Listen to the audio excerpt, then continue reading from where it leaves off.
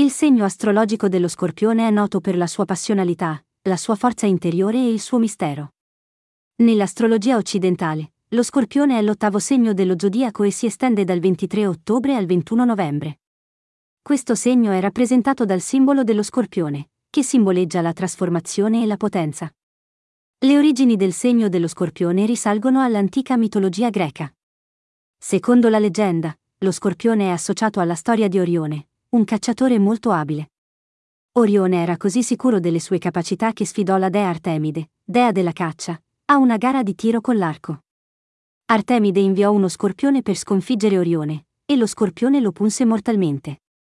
In seguito, Zeus collocò sia Orione che lo Scorpione tra le stelle come costellazioni e diede origine al segno dello Scorpione.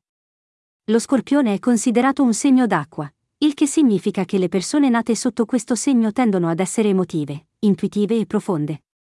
Sono noti per la loro forte passionalità, la loro determinazione e la loro capacità di affrontare situazioni complesse. Le persone nate sotto il segno dello Scorpione sono spesso risolute, riservate e hanno un'intensa forza interiore. Lo Scorpione è governato dai pianeti Marte e Plutone, che simboleggiano la passione, il potere e la trasformazione. Questi influssi planetari conferiscono alle persone nate sotto il segno dello Scorpione una natura magnetica, intensa e misteriosa. Sono spesso attratti dalle sfide e non temono di affrontare le situazioni più difficili.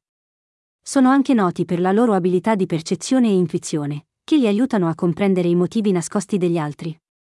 Tuttavia, lo Scorpione può anche mostrare una certa tendenza all'essere possessivo e geloso. A volte possono essere inclini a nascondere le proprie emozioni e a mantenere segreti.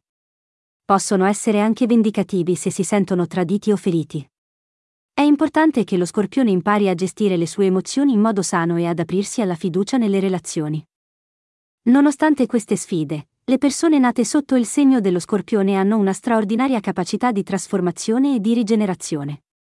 Sono noti per la loro determinazione, il loro coraggio e la loro profondità emotiva. Sono anche apprezzati per la loro capacità di affrontare situazioni complesse con risolutezza e per la loro intensa passionalità. In conclusione, il segno dello Scorpione è un segno astrologico con radici mitologiche antiche e una serie di caratteristiche distintive.